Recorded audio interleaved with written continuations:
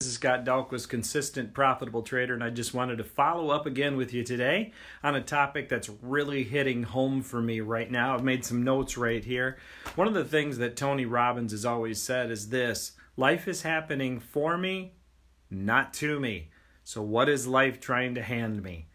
I keep having one of the same situations happen over and over and over in my life. And I don't know if you've had the same thing happen or not, but it's this. I just get a lack of motivation. I don't want to work. And it's not like I just want to sit around and watch TV or do anything, but I'm just not interested in doing anything. It's like all my efforts, my energy, my time, all of that I've been putting into something hasn't given me the fruit that I was looking for.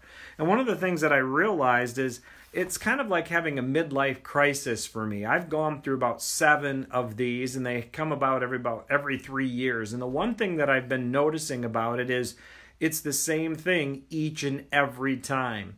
It kind of has the same look and feel. I'm not motivated. I'm not wanting to do anything. And what I'm realizing, is this: I don't want people to know that I'm not motivated, that I don't have a lot going on, but that's really the truth.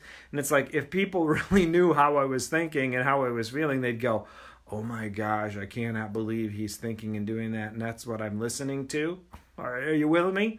So one of the things that I realized in here in those midlife crises, it's one of those things that are happening over and over and over again, that life is handing me, that I need to learn the lesson too. And I really did learn a lesson here in the last few weeks. I'm not saying that I'm going through a midlife crisis right now, but I'm just going through the exercise. A good friend of mine, Mike, as you've heard me say before, always says, just do the exercise. You don't have to get into it and do it, but do the exercise and see what it would be like if you did do that. So that's what I was doing with this. And one of the common threads that I found out about myself was this: I didn't have like an overriding goal or an overriding vision for myself that was really pulling me through it. You know, I can certainly go through and push myself through, and I can certainly go through and, get my blood pressure raised by doing all that pushing. But one of the things that's really been talking to me lately is the word organic. Let's let it happen organically and not just try to push and make things happen. But by missing that overriding goal, that overriding thought, one of the things that I realize is when the times get tough, when I'm trying to measure anything that I've been doing, there's nothing really to measure against. And then it's like, how much time did I waste doing all this? I mean, I did some good, but what was all of that done for? And that's why I think I start to feel that way, and that's where I think life is saying, Scott, you need to have that goal and you need to have that vision.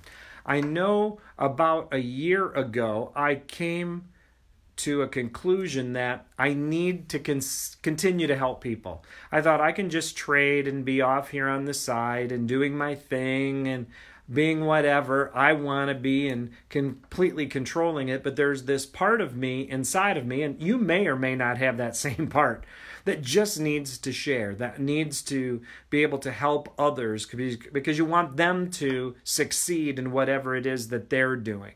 And I realized last year I want to continue to do that. That was part of the vision. And I'm going through the exercise right now trying to figure out, how does that really look? How do I know that that really happens? What are the deliverables? What are the metrics, the measurement tools that I can use to determine that? Because here's the thing, I don't want to show up next year and be in another midlife crisis and not be motivated and not want to do things and just want to sit around and watch TV and go, am I really making a contribution or something? So that's what I've been finding out. That's what's been going on in the last day or two. That's why I haven't been out here. But I wanted to get on here and I wanted to share with you exactly what's going on, because I believe it all goes to that mental part of trading. It goes to that mental part of, just working and doing all of those things. I'll be back here again tomorrow to share more with you. Until then, I'm Scott for Consistent Profitable Trading. Have a fantastic day.